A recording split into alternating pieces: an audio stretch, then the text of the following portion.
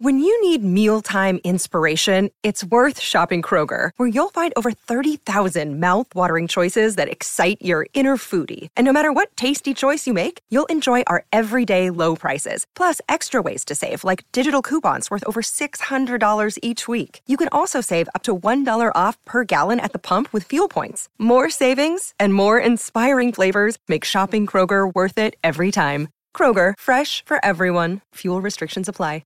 Another day is here, and you're ready for it. What to wear? Check. Breakfast, lunch, and dinner? Check. Planning for what's next and how to save for it?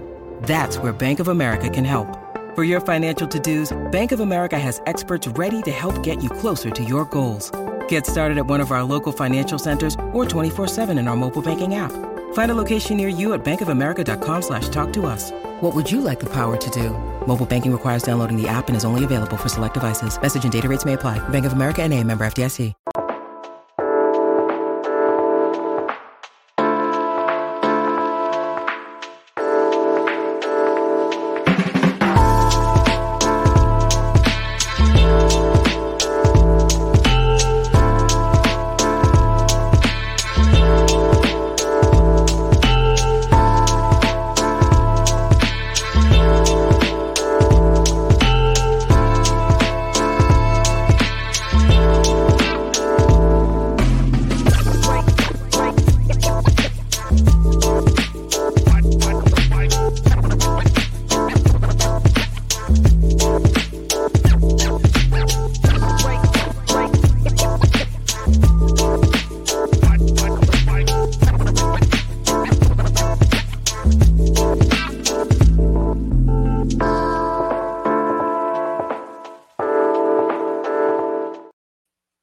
Welcome into the DNVR Rockies podcast brought to you by DraftKings Sportsbook.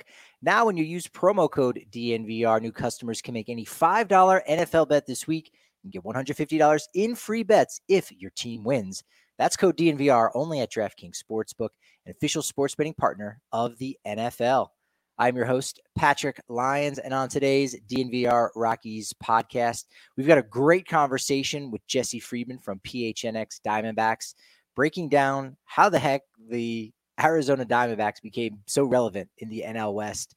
They were 6 games better than the Rockies this past year. Sure, a lot of that is mostly about the Rockies not doing or playing how we expected them to this past season. A lot of that having to do with the injuries to Chris Bryant and others of the starting staff. But ultimately, the Diamondbacks are really starting to build something, and Jesse really dives into that a lot. So I'm really excited to talk about him. We got some news about Commissioner Rob Manfred. He made some comments recently, and they've kind of gone under the radar just a little bit. There was another trade that's going to make you feel a lot better about a certain Rockies transaction from this offseason. But I wanted to start at the top with Houston Street's Hall of Fame candidacy. We celebrated Houston Street Day on Monday. 3 random, totally different, not connected whatsoever pieces of information about Houston Street that just all happened to fall on Monday. But we learned that he is going to be on the ballot for the class of 2023. And I just wanted to take a second, because there's not a lot of Rockies players that even make it to a ballot in some capacity. We know that Dale Murphy is going to be on the veterans ballot coming up here at the winter meetings. I think they make that announcement where the Veterans Committee will go ahead and vote 16 person committee, You need 12 votes to get into the Hall of Fame. We'll wait and see if Dale Murphy gets in there. Only had almost a cup of coffee at the end of his career with the 93 expansion Rockies. Todd Helton, I gave you my thoughts a couple days ago that I really think Todd Helton has a decent shot to make some serious growth this year. I don't know if it'll be enough to be 75% to get in this summer, but I think it will probably be at least halfway there. I think we could be looking definitely over the 60% mark for Todd Helton getting into the Hall of Fame. So he's going to be 1 year closer. So that being said, what about Houston Street? Kind of a fan favorite, I think, for a little bit there in the late 2000s there before 2010. 13 big league seasons, played with the A's, Rockies, Padres, Angels. Rockies fans obviously most remember him during that playoff push in 2009, winning the wild card there. And from what's quite possibly the best trade in franchise history. Sure, they had to part with Matt Holliday in his final year before he was going to reach free agency and go somewhere else. They got something for 1 year of Matt Holliday, and they brought back Carlos Gonzalez and Houston Street. Just fantastic. Definitely in the inner circle of greatest Rockies trades ever. Houston Street ended up retiring pretty young. Age 33 was his final season. He battled a couple injuries the last couple years, knee issues, right lat, groin strain. Did try to come back in 2018, but didn't happen for him. In fact, he's only 39 years old right now. So he would be one of the younger Hall of Famers should he get in this year during the voting. We'll break down his actual candidacy, but here more on his resume. 324 saves. That's an important number for closers. You have to have at least 300 to even be in the conversation in any capacity. Also, a sub-3 ERA, 2.95 ERA, 141 ERA plus. Important statistic there, especially when you consider, his 3 years in Colorado. 2 All-Star appearances. Was the 2005 American League Rookie of the Year award winner with Oakland. He was the third straight, actually, in Oakland to win the Rookie of the Year award there. Got MVP votes in 2 different seasons, 2005 and 2009. We talked about that one on Monday, him getting the nod there in 2009 for his work there, even after losing the closer's role just a little bit before coming back and securing some things. Some of the lower level awards, he was a 2-time Player of the Week, once with the Rockies in June of 2009. He made just under $70 million in his career. I'm always fascinated by those kind of things. And going one step further, it's probably not a surprise that of that $68.8 million he earned in his career, a little more than $4 million came from Oakland. You go, okay, they're a bit frugal. 24 plus million came from the Los Angeles Angels, who, look, they're in the news again today. We'll talk about the money that they're continuing to spend on this team to try to get Ohtani, try to get Trout into the postseason. Don't know if it's enough. We'll break it down here. Now, Houston Street's postseason resume in October, he played with 3 different franchises, Oakland in 2006, Rockies, as we know, in 2009, and the Angels in 2014. Had 3 saves, 6.75 ERA, but really it comes down to 2 critical losses in that 2009 NLDS. That seemed like a team that had a lot of the same flair, a lot of the same vibe as 2007. Didn't have the big run late in September to get to the postseason like the original Rocktober 2007 Rockies did. But it had that similar vibe, especially with Jason Giambi on that roster, kind of providing a lot of that flair. Now, Street did save game 2 with a real tight wire act, allowing no runs there, but he did have a 1-run lead. He walked 1, gave up a single to Jimmy Rollins in the bottom of the 9th before retiring Shane Victorino there at Citizens Bank Park with the score at 5-4. Tied the series 1-1 before they went back to Denver. But game 3 and 4 didn't have it. Took the loss in game 3, came into the game top of the 9th there at Coors Field with the hometown crowd behind him. Score tied 5-5. Jimmy Rollins gets Street again with a single. Sac bunt by Victorino, single by Chase Utley. Sets up a sacrifice fly by Ryan Howard. Give the Phillies the lead there to win game 3, 6-5. And in game 4, even worse, Rockies had a lead. That was the one. You can win game 4 there. You would have to go back to Philadelphia to take game 5, but at that point, again, it's one game. That's it. Anything can happen in one game. Unfortunately, that's not the case. Street's even worse than game 3. Does blow the lead in the 9th. Rockies were up 4-2. He ends up giving up 3 runs, could not even get the 3rd out before Joe Beimel, there's a name, recorded the 27th out. So that's the postseason resume. But this guy was a dude. Like, Houston Street was a dude pretty much the entirety of his career. He was drafted 40th overall out of the University of Texas. He was a Longhorn back in 2004 by the Athletics.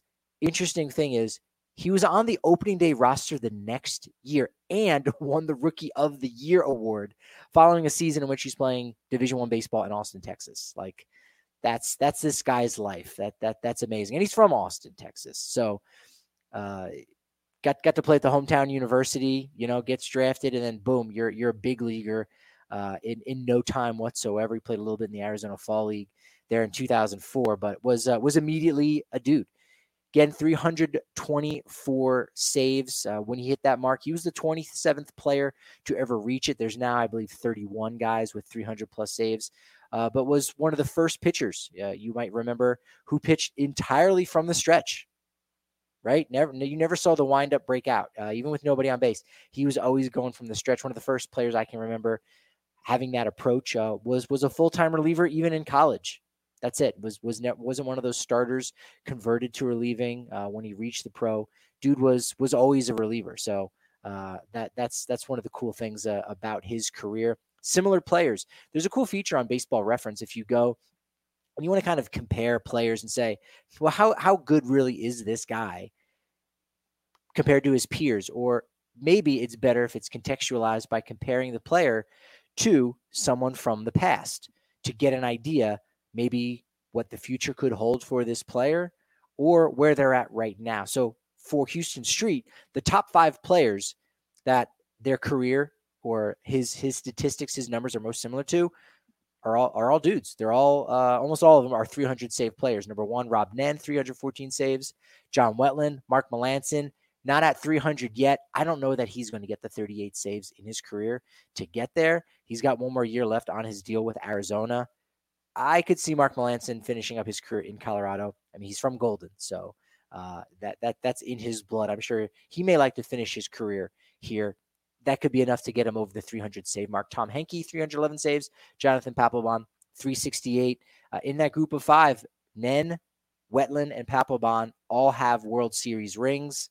Houston Street does not. Obviously, that will hurt him and his candidacy. If you look at him most similar by ages, the names, again, no Hall of Famers. Don't necessarily jump out at you. Neftali Feliz, Chad Cordero, Bobby Thigpen, Rod Beck, John Wetteland, Rob Nen, and actually for his age 33 season, it was Trevor Hoffman. And again, you go and look at someone like Todd Helton and his career and the similar players. There's some Hall of Famers that are on that list, and that speaks to a player's candidacy. So bottom line, here's why Houston Street is a Hall of Famer. Now, he's on the ballot, first and foremost, because he did serve the minimum 10 years of service time in the major leagues. He's one of only 31 closers to reach 300 saves. And according to Jaws, he ranks somewhat favorably.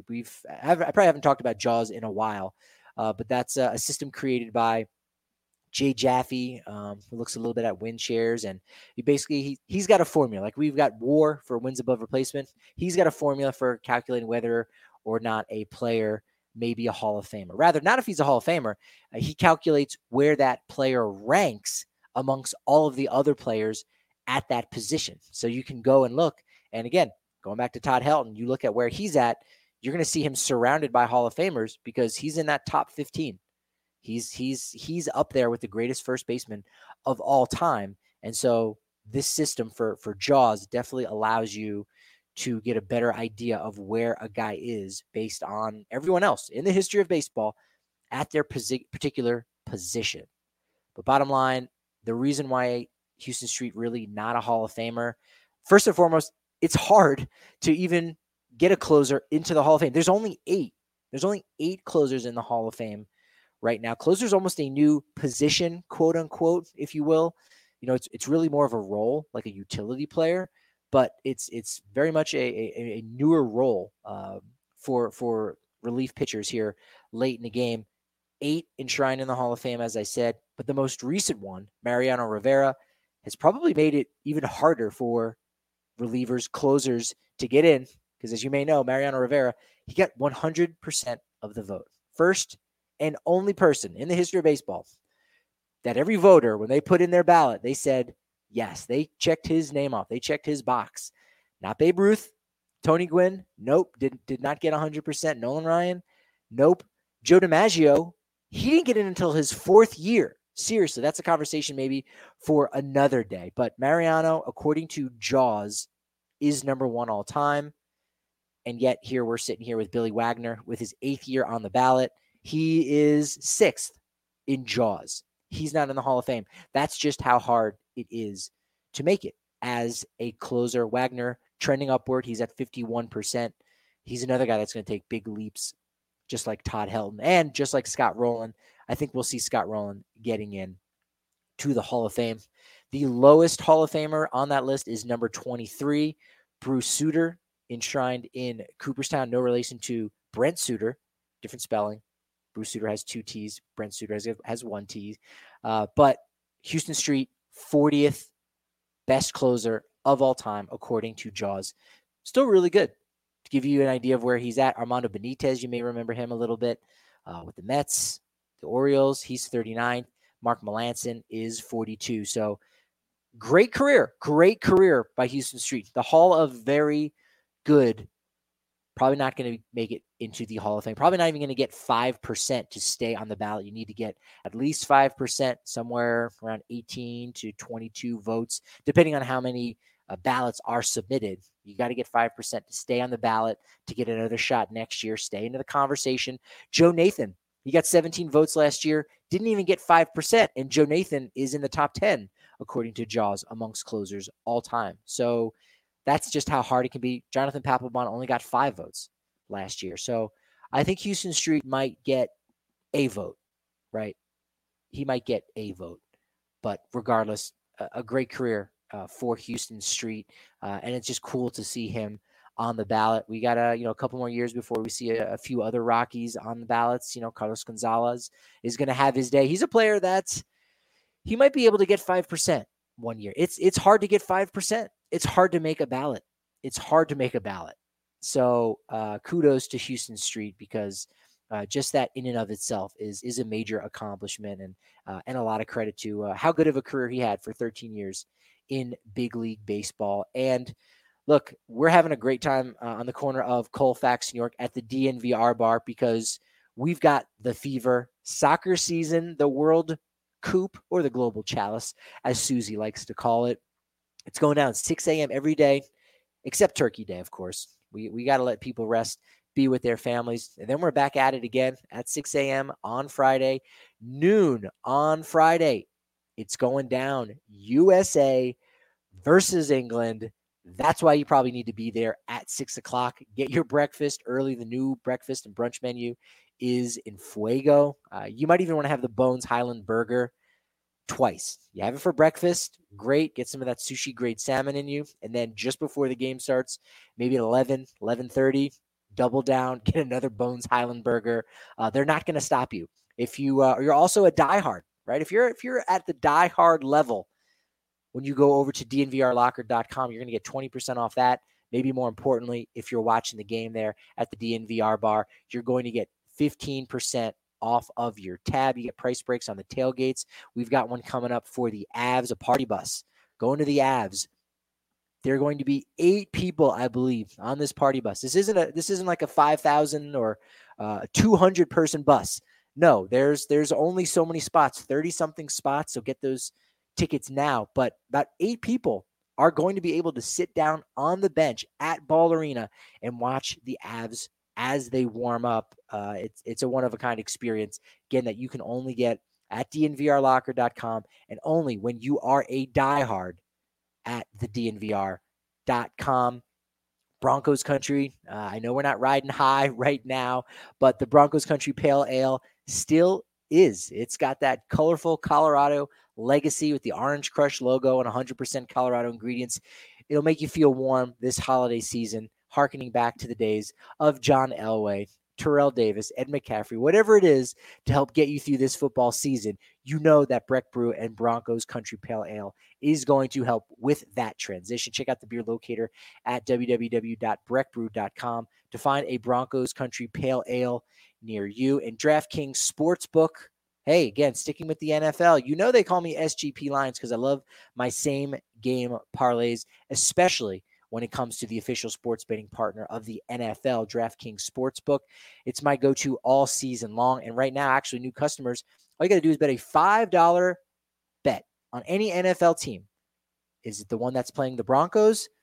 You're probably going to have a good chance, perhaps, to win that one. But regardless, if your team wins, you're going to get $150 in free bets if they do. They've also got a 100% boost when you tap into those stepped up same game parlays on DraftKings Sportsbook. It's amazing. The more legs you add, the bigger the boost, the bigger shot you have to win big, just like I'm sure we all did. Saudi Arabia over Argentina. Are you kidding me? Are you kidding me? What a game that was. Big victory for them over Lionel Messi and Argentina. But if you can't see those things off in advance, that's where the parlays are going to help you out. Stack them up, and then maybe you get that plus 2,200 or plus 2,500 like you would have when Argentina lost. So download the DraftKings Sportsbook app now. Use promo code DNVR. Place a $5 bet on the NFL this week. And if your team wins, you get $150 in free bets. Only at DraftKings Sportsbook and only with code DNVR. Minimum age and eligibility restrictions apply. See show notes for details. Joining me today from PHNX Diamondbacks, our sister city, our sister organization, my cousin, Jesse Friedman. How you doing today, Jesse? Patrick, I'm great. How are you? Yeah, doing really well. As we get close to the winter meetings, we'll be out there causing all kinds of shenanigans. That's going to be super exciting. Honestly, I think that's a fitting way to start this, because I think the Diamondbacks are they may be up to some shenanigans. They are not looking to just sit back and be at the bottom of the NL West. We did somewhat of a preview earlier this season, and I said there's no way the Diamondbacks are going to finish ahead of the Rockies. And boy, was I wrong. How did this did the Diamondbacks officially tank, or was it just a rebuild in which one year they happened to lose 110 games? I think last year was sort of the perfect storm, right? I mean, the Diamondbacks lost 4/5 of their starting rotation at the same time, essentially in the month of May, and they just didn't have depth. The D-backs just didn't have depth last year, and so when some of those bigger names went down, they just didn't have what they needed to step in and replace those guys. So I don't think it was a rebuild. A lot of people think that the Diamondbacks rebuilt because, you know, they're coming off of a 52-win season back in 2021, right? I mean, that just kind of screams rebuild. But that's not the choice that they made. I think if the D-backs had really decided to go for a rebuild, they would have traded Zach Gallen. They would have traded Ketel Marte, you know, after a couple of really, really good seasons that he had in 2019 and 2021. They didn't do that. They went out and they've really just tried to continue and improve their roster year after year. They brought in Madison Bumgarner coming into 2020. At the time, that was viewed as a move to try to, you know, kind of push the chips in and continue to contend. Obviously, that's not really how things have worked out. But yeah, this is not a rebuilding baseball team. It never has been. And I think that's a really common misconception about this team. Yeah, I think when you talk about, you know, maybe trading away some players, if you're doing a full tank, which obviously is not the case, a lot of fans would remember, well, you know, they did trade away Paul Goldschmidt. That was after 2018, yet they were still 8 games over 500 in 2019, 4 games back of the second wild card. In fact, they were owners of what would now be the third wild card. So they were still good even after they traded Goldschmidt. Same thing, somewhat true for Greinke and Eduardo Escobar. Those guys kind of not the same potent bats that Paul Goldschmidt is. So they, I think after that, as you said, the 2019 MLB draft was a very unique one for the Arizona Diamondbacks that really had nothing to do with losing. It was somewhat circumstantial that allowed them to have, was it 7 picks in the top 75 of the 2019 MLB draft. And I think for the most part, those guys that they've taken have done really well.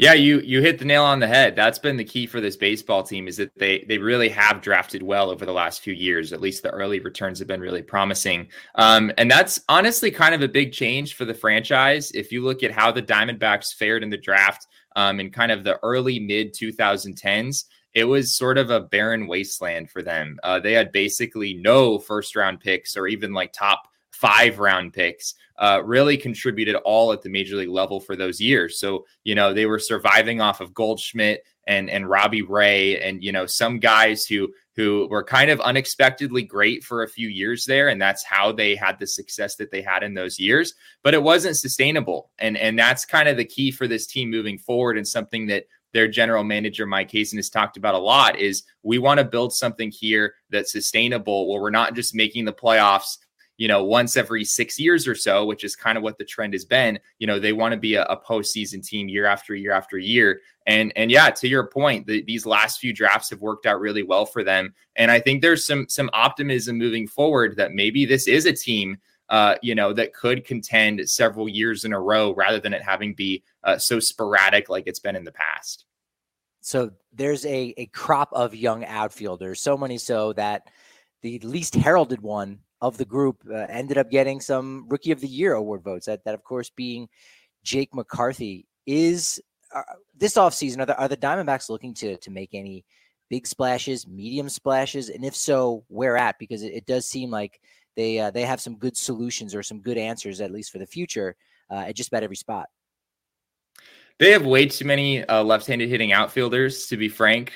Mike Hazen himself has joked about this, like the fact that he has this uncanny ability to get great left-handed hitting outfielders and like not much else at times. But yeah, I mean, this is a team that really does have a few areas that need improvement. The bullpen, I think, is obviously the biggest one. The Diamondbacks have been near the bottom of bullpen rankings for years now, frankly. It seems like it's been year after year, the Diamondbacks signing an aging veteran who doesn't really pan out. Usually by the middle of the year, they've lost their closing job and they've moved on to someone else. It's been an absolute disaster for them near the back end of the bullpen. I think they're also interested in getting a little bit more right-handed along the lines of the depth of all the left-handed hitting outfielders that they have. They have some left-handed hitting infielders as well. I think that's something else they would like to do. Whether it happens via a big trade of, a Dalton Varsho or a Jake McCarthy or one of those bigger names, it's hard to say. But it does seem like the Diamondbacks are listening and they're aware that there aren't really a lot of great options on in free agency. I mean, it's sort of like you either get Brandon Nimmo to be your center fielder or you're going to have a hard time finding an everyday center fielder right now in free agency. So I do think they have a lot of leverage in this position.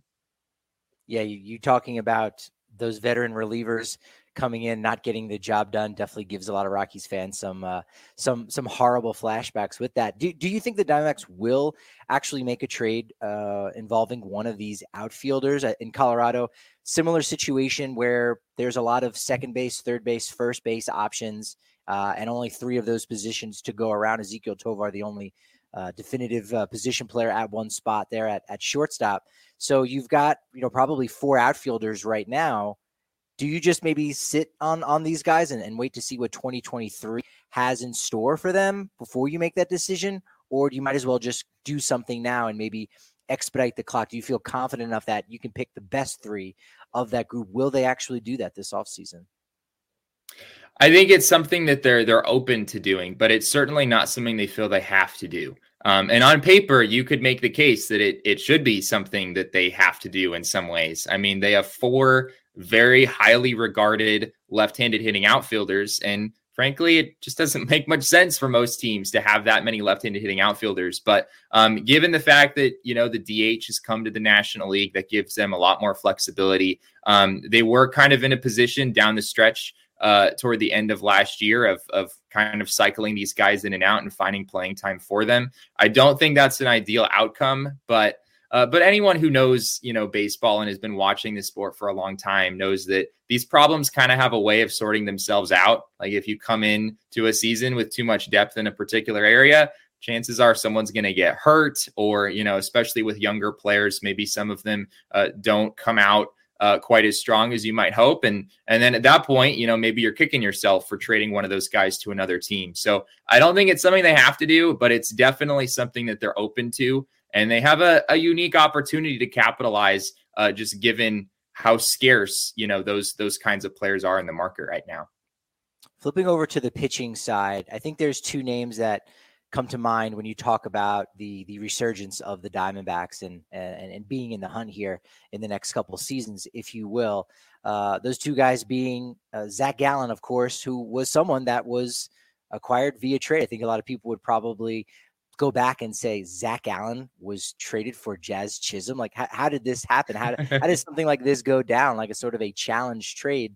And again, you've got the 3 left-handed hitting outfielders for the Diamondbacks. So they've got a lot of potent hitters in the minors. Hey, you might as well use that to your strength. and improve your depth in pitching. And knowing that they got a good young guy like Zach Gallen was huge for that. And then on the coaching side, Brent Strom coming over from the Houston Astros, a guy who looked like he was all set to retire. He joins Arizona, and you start to see some of that progress from a lot of those other starting pitchers in the 2022 season. Yeah, so first regarding Gallen, I have to also add that not only was he traded from the Marlins to the D-backs, he was actually traded from the Cardinals to the Marlins in I guess I should say infamous trade that sent Marcell Ozuna to St. Louis and sent both Sandy Alcantara and Zach Gallen to the Marlins in the same deal, which will never not blow my mind. Both of those guys, Gallen and Alcantara, finished top 5 in Cy Young voting this last year. So yeah, maybe some pain there on the part of the St. Louis Cardinals. But yeah, Brent Strom has been fantastic for this Diamondbacks team. He and Zach Gallen seem to have a great relationship, and we've been talking over and over again about the first time that those two met in person, where apparently Brent Strom came with like an enormously thick file on Zach Gallen of different ideas and different things he could play around with and whatnot. They're both thinkers, they're both just very cerebral. Zach Gallen in particular is a hardcore tinkerer on the mound, almost to a fault at times, where I think he can maybe overthink things at times. Brent Strom has talked about a need to maybe simplify his pitch mix at times, or just kind of simplify his approach on the mound at times. But yeah, I mean, Gallen was outstanding this year, 12-4 with a 2.54 ERA. It was really the kind of season that D-backs fans have been hoping for, seeing him put things together over the course of an entire season. And he's the anchor of the pitching staff, and he's going to be a big part of this thing moving forward.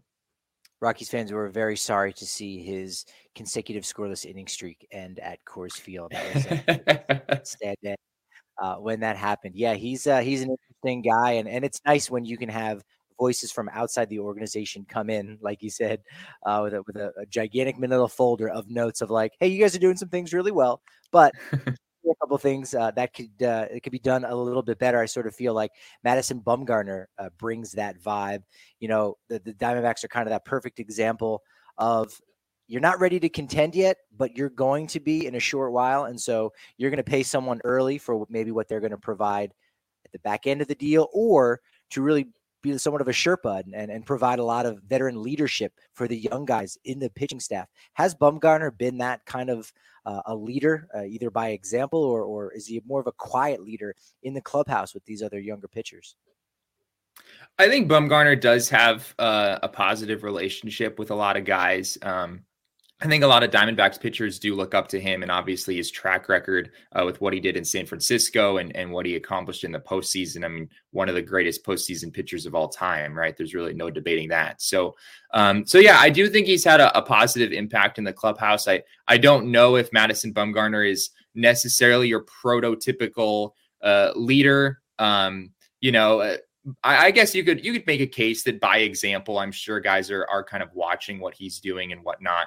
But I mean, the Diamondbacks had Zach Greinke a few years ago in the organization, and he certainly wasn't your prototypical, ace lead. Like he just didn't, fulfill that role that maybe you have in mind for the ace of a pitching staff. But yeah, I think Bumgarner has had some positive impacts in that regard. Frankly, it's going to be difficult for him to lock down a role moving forward in 2023. I think he has a decent chance to earn a role in the starting rotation out of spring training. Mike Hazen has said that incumbency matters, and he certainly has an inside track there. But to be honest, Patrick, it was a rough year for him. It was a really rough year for him. The first couple months, the numbers looked okay, but all of the underlying stats said that it was kind of a disaster. And by the end of the year, the numbers kind of started to reflect that. And he needs to make some adjustments. He needs to, really kind of rethink his approach on the mound if he wants to continue to get hitters out moving forward. You got to wonder if an umpire massaging his hand seductively could have thrown him off his entire season. I don't know. Probably not. But yeah, he's interesting. And I think a lot of people would probably be surprised to say, like, how do you not have room for a Madison Bumgarner when Zach Gallen? Okay, maybe he's your number one.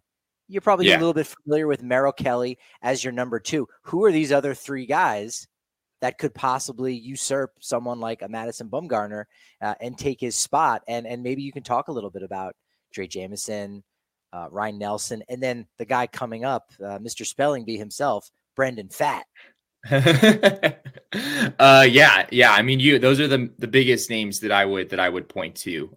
Both Drey Jameson and Ryan Nelson were outstanding last year. It was only a few starts for each of them, so I think you have to take it with a grain of salt. But it was against good teams too. I mean, it was Drey Jameson going into Dodger Stadium and 6 innings, 2 runs, 8 strikeouts, something like that. And Ryan Nelson had a couple of similar outings against the Padres. They were doing it against some of the best teams that the Diamondbacks face. And I think there's a lot of reason to believe that moving forward, those guys could have some success. I think both of them do have a decent amount of reliever risk. They both have, sort of high effort deliveries, the kind of pitching motion that you watch and it kind of screams that this guy's going to be a reliever. But the D-backs aren't there yet. I think there's still some hope that they can figure things out in the rotation long-term. And Brandon Pfaadt coming up from AAA, he had frankly historic numbers in Reno last year. Obviously that's a very hitter-friendly environment. And he just had a ridiculously low ERA there, given the place that he was pitching. And there's some more young pitchers on the way. And I think there's just a belief that once these guys get to the big leagues and kind of figure things out, it's going to be hard for Madison Bumgarner to really have a role there anymore. I'm petitioning Pfaadt to be pronounced Fat. I don't know if I'll win that one, but I would like to try. I finally hear, will ownership start to spend to support this club, or is that always going to be an issue playing in the indoor mall that is Chase Field? It is an indoor mall. I can confirm that as someone who spends an inordinate amount of time there. But yeah, I think in terms of the ownership commitment, it sounds like the D-backs will have some room to move this offseason. Just given the arbitration raises and whatnot that are expected, it will cost about the same amount in 2023 to field the exact same team. So like without any additions or, any acquisitions outside of the organization. So if they want to add this offseason, if they want to add anything, they're going to have to increase payroll. And I think they're prepared to do that. The question is just, what is that number? Is it 5 million? Is it 10 million? I think I could see it maybe getting all the way up to 20 million on top of what they spent this last year. That's probably the upper end, I would say. I don't expect the D-backs to go too crazy on that front yet. But yeah, as much as ownership in Arizona doesn't necessarily always have the best reputation, at least among fans who don't believe the team really spends, we have seen Ken Kendrick and the ownership group step in once the Diamondbacks are in a position to contend. They've gotten up to 140 million in the past. I don't really see that happening this next year, but I think it's possible that the D-backs do push things up on that front, and we'll have to see exactly what that looks like this offseason. Yeah, it'll make a lot more sense when they are contending. There's more people going out to the game, so there's obviously that correlation between money spent and tickets sold. Final question, Jesse. Who do we see in the postseason first? The Diamondbacks or the Rockies? Who's the next one to play at least one best of 3 game wild card series in the National League? Arizona or Colorado? I don't want to say this is an easy question to answer, but it's kind of an easy question to answer.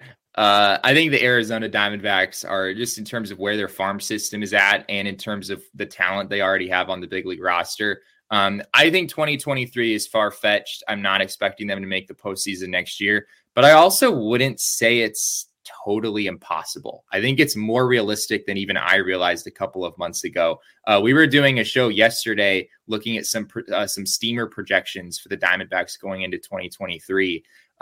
If you do steamer projections on the current roster, the way that it worked out is the Diamondbacks were projected to win 84 games, and that's before any additions. That's before adding to a bullpen that was, among the worst in baseball this last year. If you're already at 84 and you're able to add a few pieces this offseason to that, you're kind of in the mix, right? I mean, you're at least sort of at the level that you might need to be. The Phillies were in the World Series this last year as an 87-win team. So I think that number's still bullish. Numbers are just numbers at this point. There's a lot of work to be done.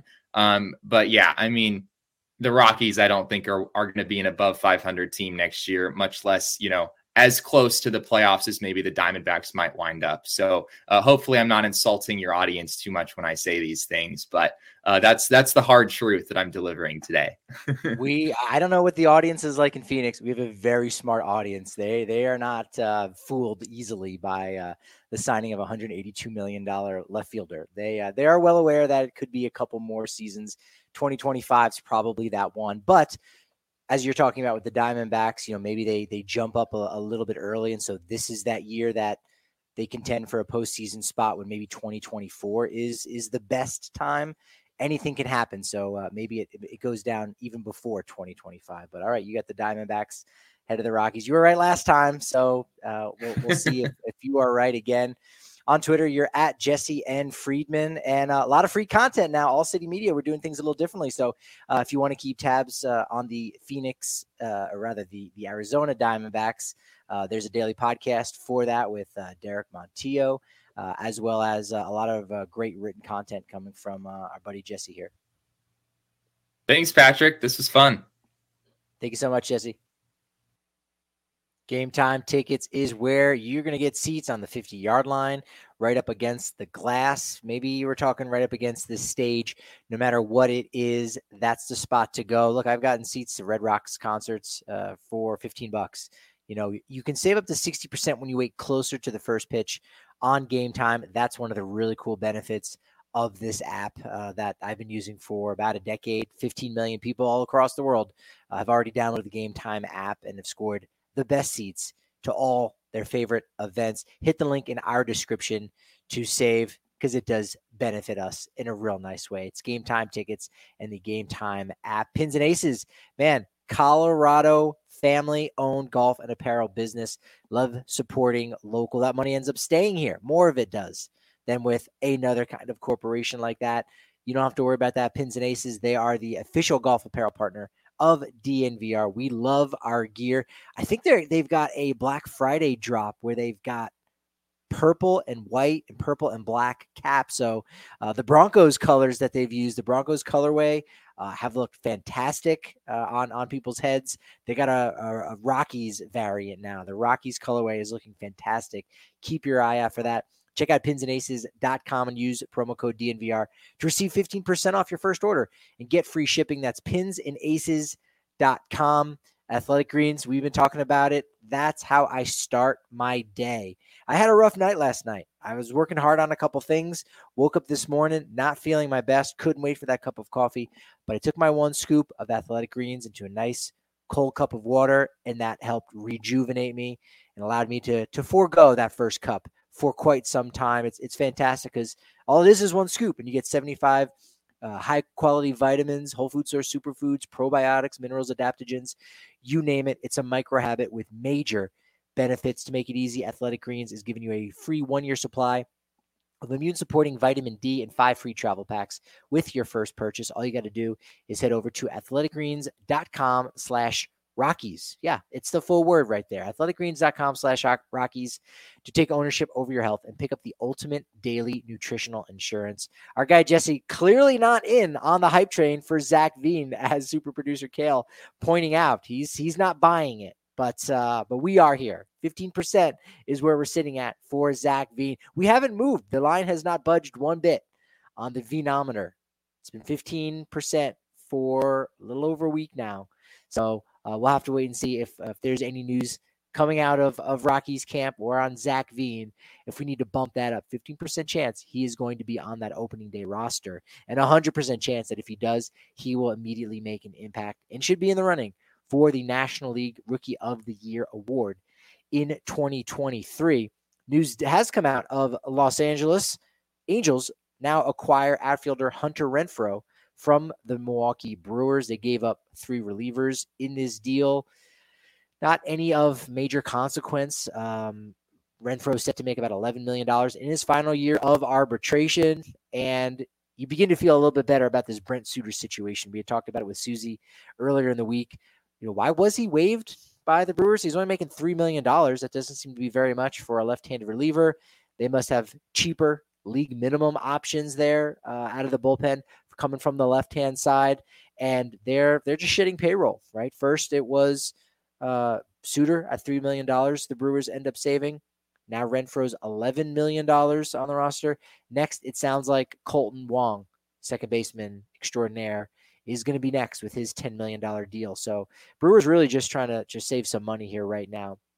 And if you get a chance to see this somewhere, it's out there in the world, or just do a Google search. When you search Hunter Renfroe, the baseball player, not the football player with the exact same name, he looks exactly like Mike Trout. They look like twins. That's going to create for some very, very interesting moments in the dugout in Los Angeles. It was interesting last year. You had Taylor Ward and Tyler Wade. You also had Noah Syndergaard, and I can't even remember the other guy's name, but he looked exactly like Noah Syndergaard. So they've got some weird Freaky Friday kind of stuff going on, or rather, I should say, parent swap type situations going on there in Anaheim. You also may have heard last week, Gio Urshela was acquired by the Angels from the Twins. He's a third baseman, really. He's played a little bit of shortstop, but I'm not convinced Anthony Rendon and his injuries this past year are past him. You hope they are. And we do see Gio Urshela at shortstop and Rendon more at third base, but we'll kind of wait to see what happens as, Artie Moreno trying to get Ohtani and Trout back to the postseason with everybody's pieces that they don't want.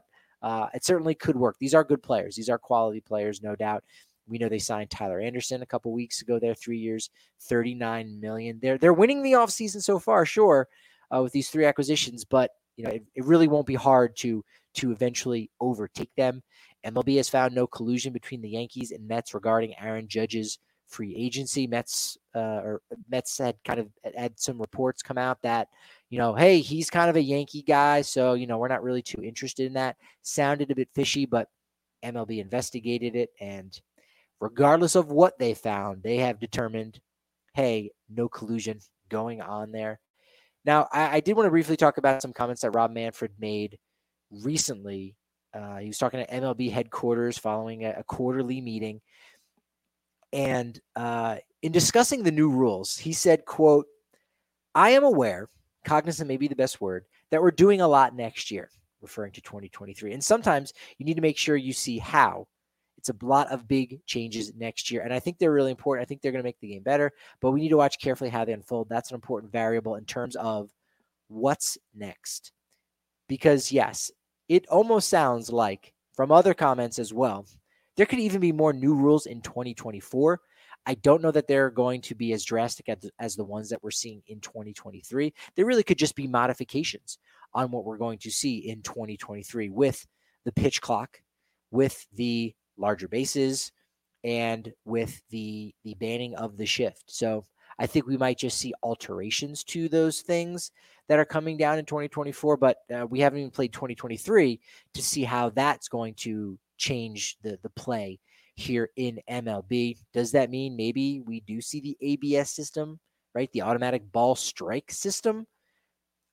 Again, that remains to be seen. I think the technology might be a little bit further away than we expect. Also, if you've been tracking any of the Arizona Fall League, they've got a very cool system in place, or they had a very cool rule in place in which teams would basically had the option to say, hey, you know what? Check that one. The umpire called it a strike against me, but I want you to check that one. And then boom, right on the scoreboard, it would show you the pitch coming in, kind of like we see it when we're watching it at home, a little bit more of a 3D type dimension than the Subaru Strike Zone that we get on AT&T Sportsnet, but similar to like StatCast and whatnot. And you could see where that pitch is, and very quickly, hey, you know what? Umpire called it a strike. I think it's a ball. Let's go ahead and check that one for the review. Boom, it's up on the scoreboard. That was a ball. That's how quickly that could turn around. And so that will be incredibly interesting to see if and when that does happen in 2024 or beyond that. Minor League Baseball, they're getting their own collective bargaining agreement too. They're getting a CBA because now MLB has acknowledged that Minor League Baseball and the Minor League Players Association is a real thing. And so that will be very interesting to see how that progresses and any interesting wrinkles that come about that. Again, all of that should be really good for minor league ball players. The one piece of news that definitely has been quite bad for Major League Baseball, if you've been keeping tabs on it, is the FTX situation. It's one of these kind of coin apps or coin trading sites and apps, and Major League Baseball got in bed with them. It's not clear how much money that they lost, but FTX, high profile collapse. There's all kinds of controversy around the head of the company, SBF, Sam Bankman-Fried. It can be some heady stuff, but it's worth checking out. Rob Manfred did also say in that quarterly meeting, they're going to be a little bit more cautious moving forward. And I think, anything involving cryptocurrency, you got to be very cautious with that. Shohei Ohtani was in commercials for FTX. I think he was paid in coins, if you will. So it's an interesting situation going down. Manfred declined to specify how much money MLB is losing with the arrangement that they've had with FTX. But Manfred did say it's a very good bet that we will no longer be seeing those FTX patches on umpires' uniforms. It's a good bet, but it's not a lock. That would be an embarrassment, really, if they had to continue to do something like that. So that definitely backfired in an incredibly major way for Major League Baseball, and they're kind of catching some of the shrapnel with everything going down right now based around that. So appreciate you guys joining us here on the DNVR Rockies podcast. I think I'm going to record a quick little freebie for Thursday, maybe 10, 15 minutes. You'll drop that in your inbox there. But I want you to have something there for those of you that are addicted to what Susie and I do and getting your baseball news and all that. We have a fun time talking to you. So I think that makes sense. And of course, Susie will be back. I think she'll be at her normal 5 o'clock slot. She's always has great guests based on anything that's going in and around the game of baseball. She'll be broadcasting live from North Carolina. So you're getting North Carolina Susie Hunter there. We'll see what the vibes are like. It's always going to be fun. It's always going to be interesting. I tune in. I even comment on it when Susie has her shows because it's always entertaining, always informative, always a good time over on the Twitter side at DNVR_Rockies. At Patrick D. Lyons is where I'm at. Appreciate your time. Hope you have a wonderful Thanksgiving. But you know what they say about momentum? It's only as good as your next show. So hope to see you on Friday with Susie at 5 p.m.